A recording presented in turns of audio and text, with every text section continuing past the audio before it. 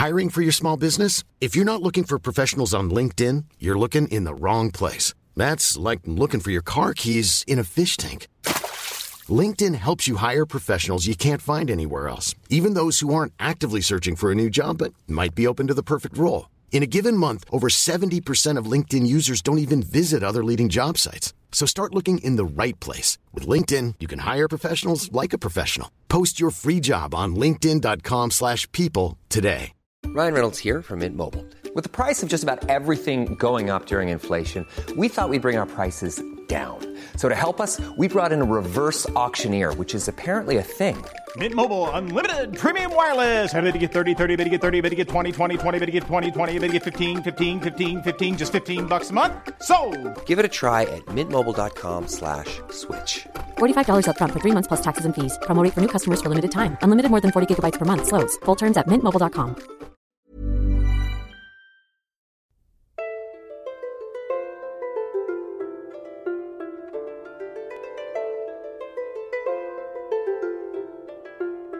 Hello and welcome to the Renaissance English History Podcast, a part of the Agora Podcast Network. I'm your host, Heather Tesco, and I'm a storyteller who makes history accessible because I believe it's a pathway to understanding who we are, our place in the universe, and being more deeply in touch with our own humanity. This is episode, I think it's 212. I don't know. It's about Thomas Audley.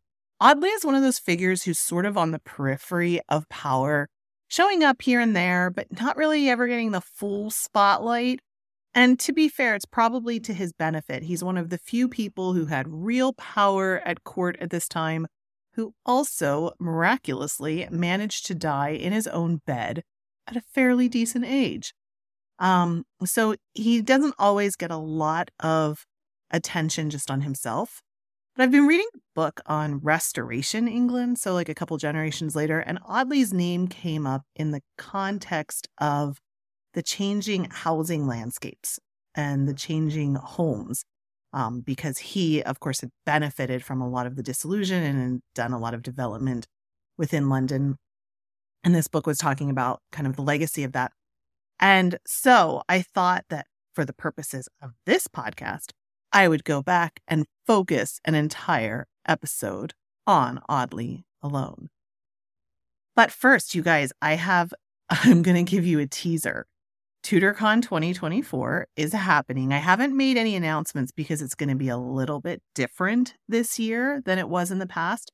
It's at a different location, in a different state. It's not at the Pennsylvania Renaissance Fair anymore.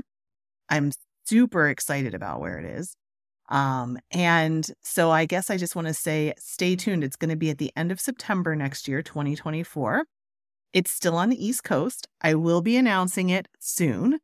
So stay tuned. I'm going to be putting out a call for speakers soon. And the first thing I'm doing is writing to all of the people who have come to TutorCons in the past and giving them first crack at being able to come, because I also have much more limited space. So it's going to be a smaller amount of tickets that I can sell. So I'm going to be reaching out. If you've come to TutorCon in the past, look out for an email from me with the information, and then I will release it more widely. I'm super excited. It's going to be so much fun. So end of September 2024, stay tuned for all of the details on that. How's that for a tease, huh? I bet you're super excited. I bet you are, right? All right.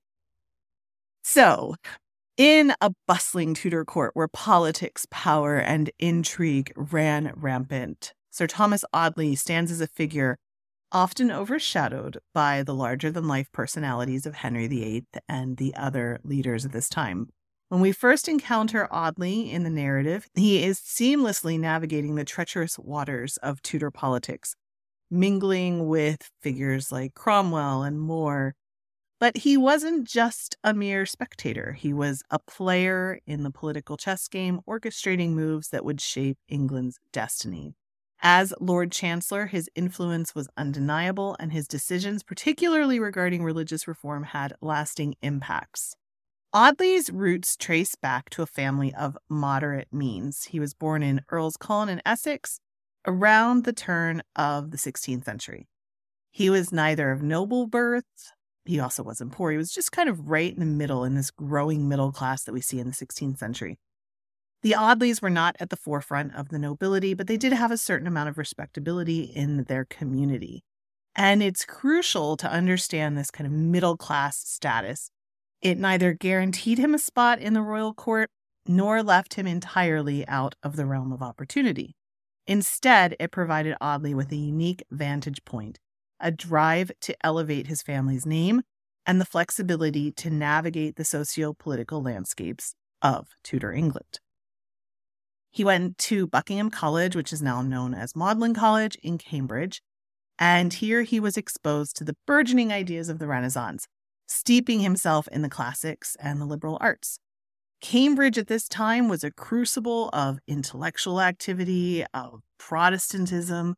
The environment was instrumental in honing his analytical and rhetorical skills, tools that would serve him well in the years to come. Post-Cambridge, like many ambitious young men, he went into law. He joined the esteemed Inner Temple in London. The legal profession was a doorway for middle-class young men who were ambitious, this doorway to political influence and power. The Inner Temple was one of the 4 Inns of Court.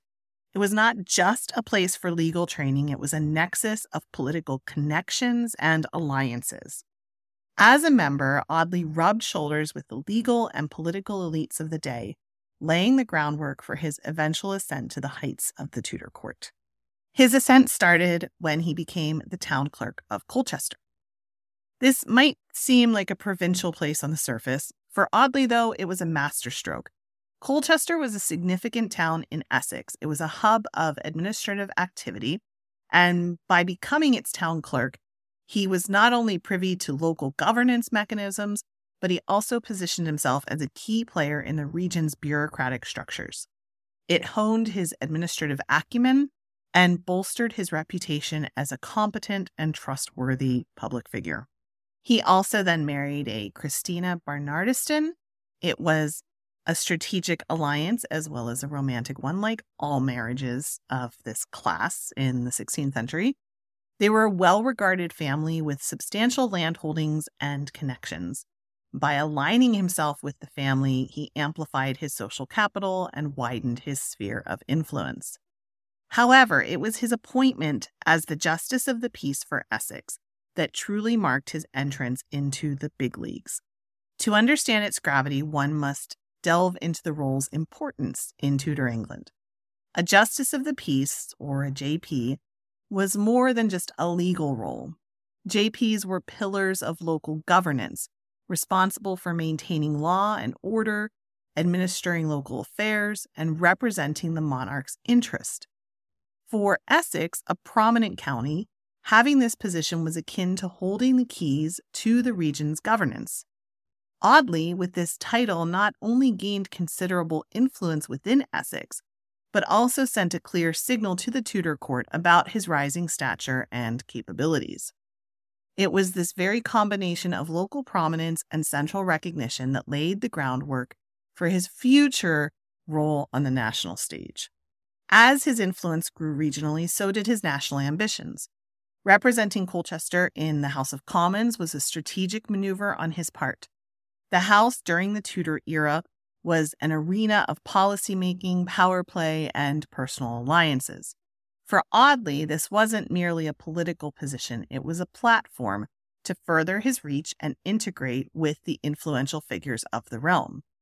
His representation showcased his capability to act as a bridge between local interests and the central government, effectively amplifying Colchester's voice in the nation's political discourse.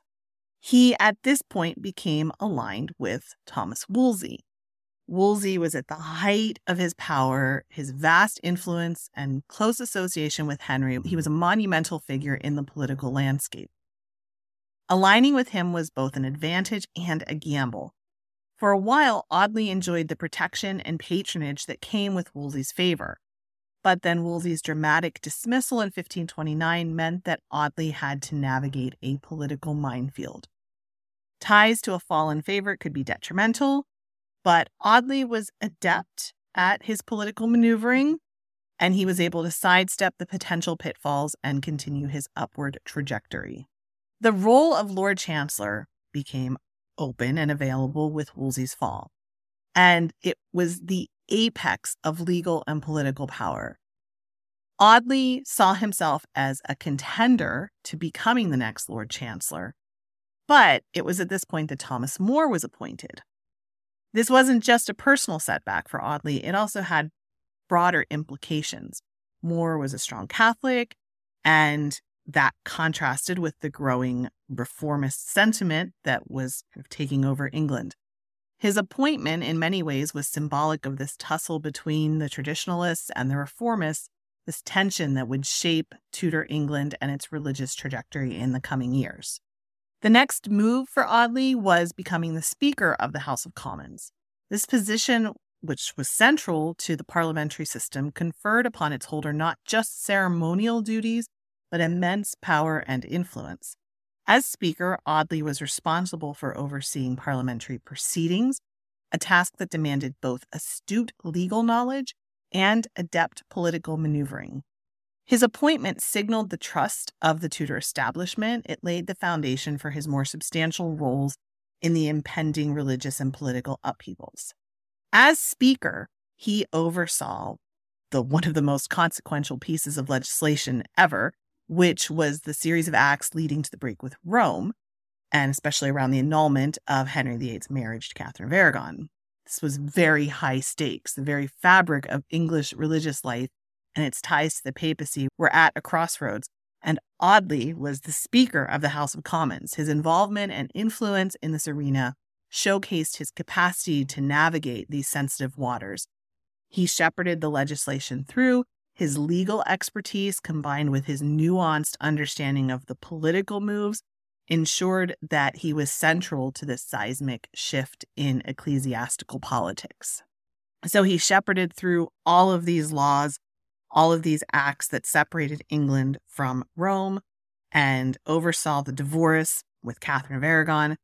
With all of that under his belt, it was only a matter of time before Audley was elevated to the highest office of the legal realm, which was the Lord Chancellorship. He became the king's right-hand man in matters of justice and administration. His elevation was, in many ways, symbolic of the evolving nature of Henry's politics, a move from traditional religious alliances to a more independent and centralized English monarchy. Audley's tenure as Lord Chancellor underlined the delicate balance of power, faith, and ambition during one of England's most transformative epochs. The political climate was rife with tension at this point, and it all kind of came to a head under the Act of Supremacy in 1534. Leading up to this legislation, the impasse between Henry and the papacy over the annulment of his marriage to Catherine had intensified. Henry, driven by both personal desires and political considerations, wanted, of course, to be the head of an autonomous English church, free from the constraints of the papacy. This was encapsulated in the Act of Supremacy, which proclaimed Henry as the supreme head of the Church of England. The ramifications were profound.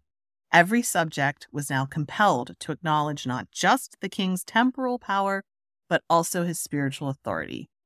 Refusing the oath of supremacy, which affirmed this act, had dire consequences. Two towering figures of English Catholicism, Sir Thomas More and John Fisher, stood in opposition. More, the former Lord Chancellor and one of England's most revered thinkers, and Fisher, the Bishop of Rochester, both declined the oath.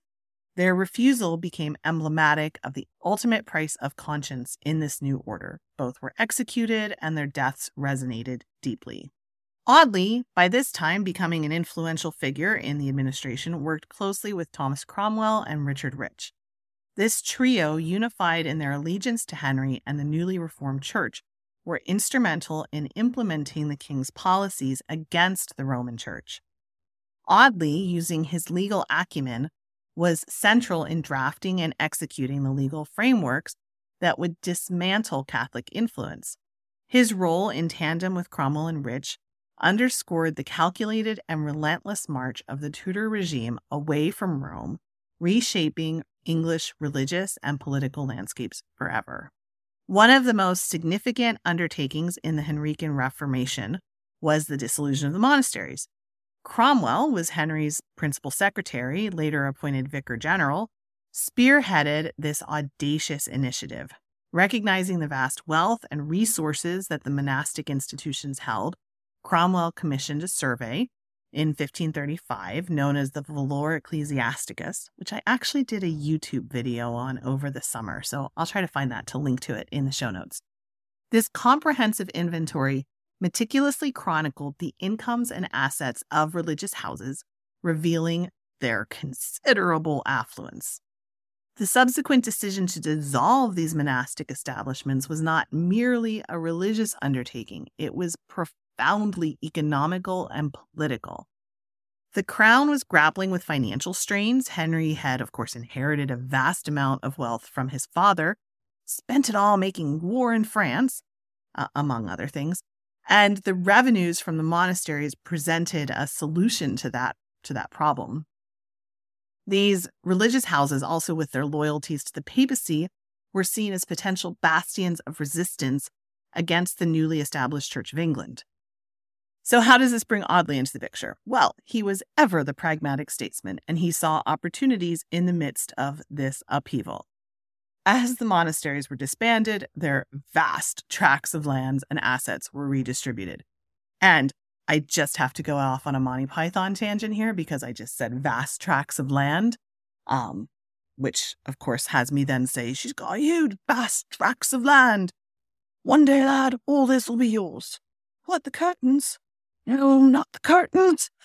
I can't do an episode without going into Monty Python.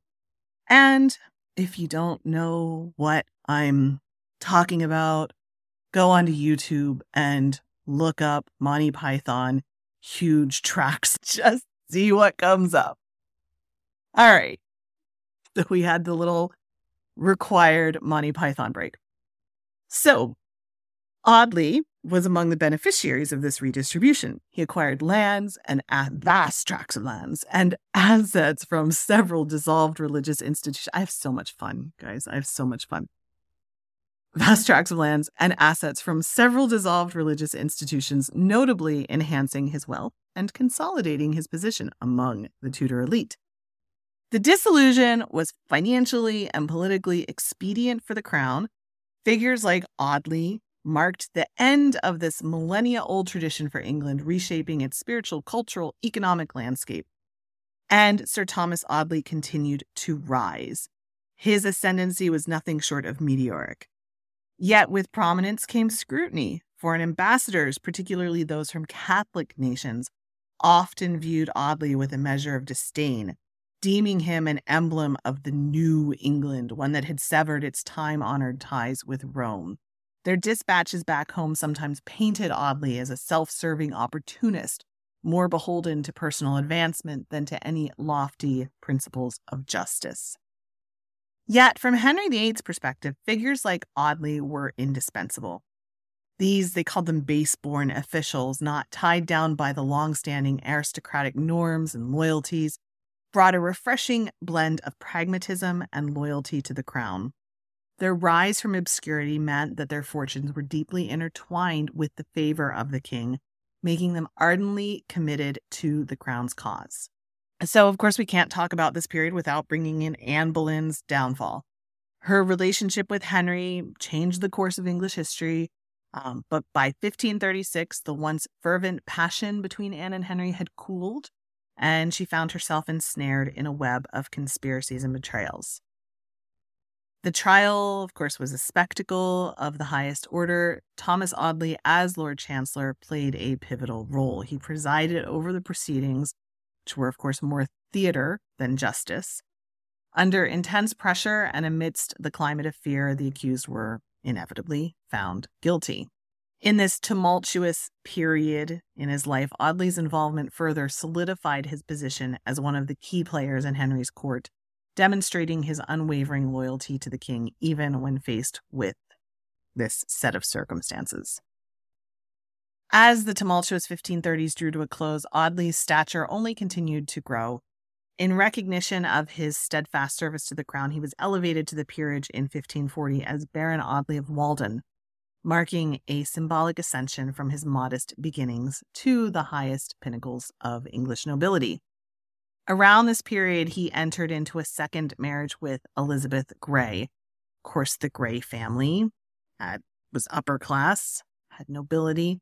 Marrying into the family not only solidified Audley's place among the upper echelons, but also intertwined his fate with one of England's highest-ranking families. After the downfall of Thomas Cromwell, Audley's role in the 1540 Parliament became even more prominent. He was navigating the choppy waters of post-Cromwellian politics, and he remained a confidant of Henry VIII somehow. A testament to this was his involvement in the Thomas Fiennes trial in 1541. Fiennes was the 9th Baron Dacre, tried for murder, a charge stemming from a violent poaching incident. Audley presided over this high-profile trial, and in a surprising verdict, given the noble status of Fiennes, he was found guilty and executed, underscoring Audley's commitment to the rule of law, regardless of one's status, so he said. So, Sir Thomas Audley's life was emblematic of a transformative era in English history. Through sheer ambition, acumen, adaptability, he maneuvered the perilous corridors of Tudor politics. And when he died in 1544, of natural causes in his own bed, which is amazing for somebody of his stature, he left an indelible mark on the legal and political landscape. Whether facilitating the royal divorce, overseeing the dissolution of the monasteries, or codifying new laws, he was invariably at the heart of pivotal moments. His legacy, however, is one of contrast. To some, he is remembered as an unyielding servant of the crown, instrumental in realigning England's religious and political compass. To others, he is a symbol of opportunism, benefiting from the upheavals of his time. Either way, we can't help but marvel at his journey from a humble lawyer to Lord Chancellor of England. So that is it for this week. Remember to stay tuned for info on TudorCon 2024. It's going to be back and better than ever. Let me know what you thought about this episode. You can get in touch with me through the listener support line at 8016-TESCO. That's 801-683-9756. Or join the Tudor Learning Circle, which is a free social network just for Tudor history nerds. There's a book club, all kinds of good stuff that goes on there. Thank you so much for listening, and I will talk with you soon. Bye. Blow, northern wind, send who may be sweating. Blow, northern wind, blow, blow, blow. Ich hatte Bord in Bauerbricht, dat soll is semlis on sich. Mensch cool meiden of mich, werden freit von. This is the story of the one. As a maintenance engineer, he hears things differently. To the untrained ear, everything on his shop floor might sound fine, but he can hear gears grinding or a belt slipping. So he steps in to fix the problem at hand before it gets out of hand. And he knows Grainger's got the right product he needs to get the job done, which is music to his ears. Call, click Grainger.com, or just stop by. Grainger, for the ones who get it done.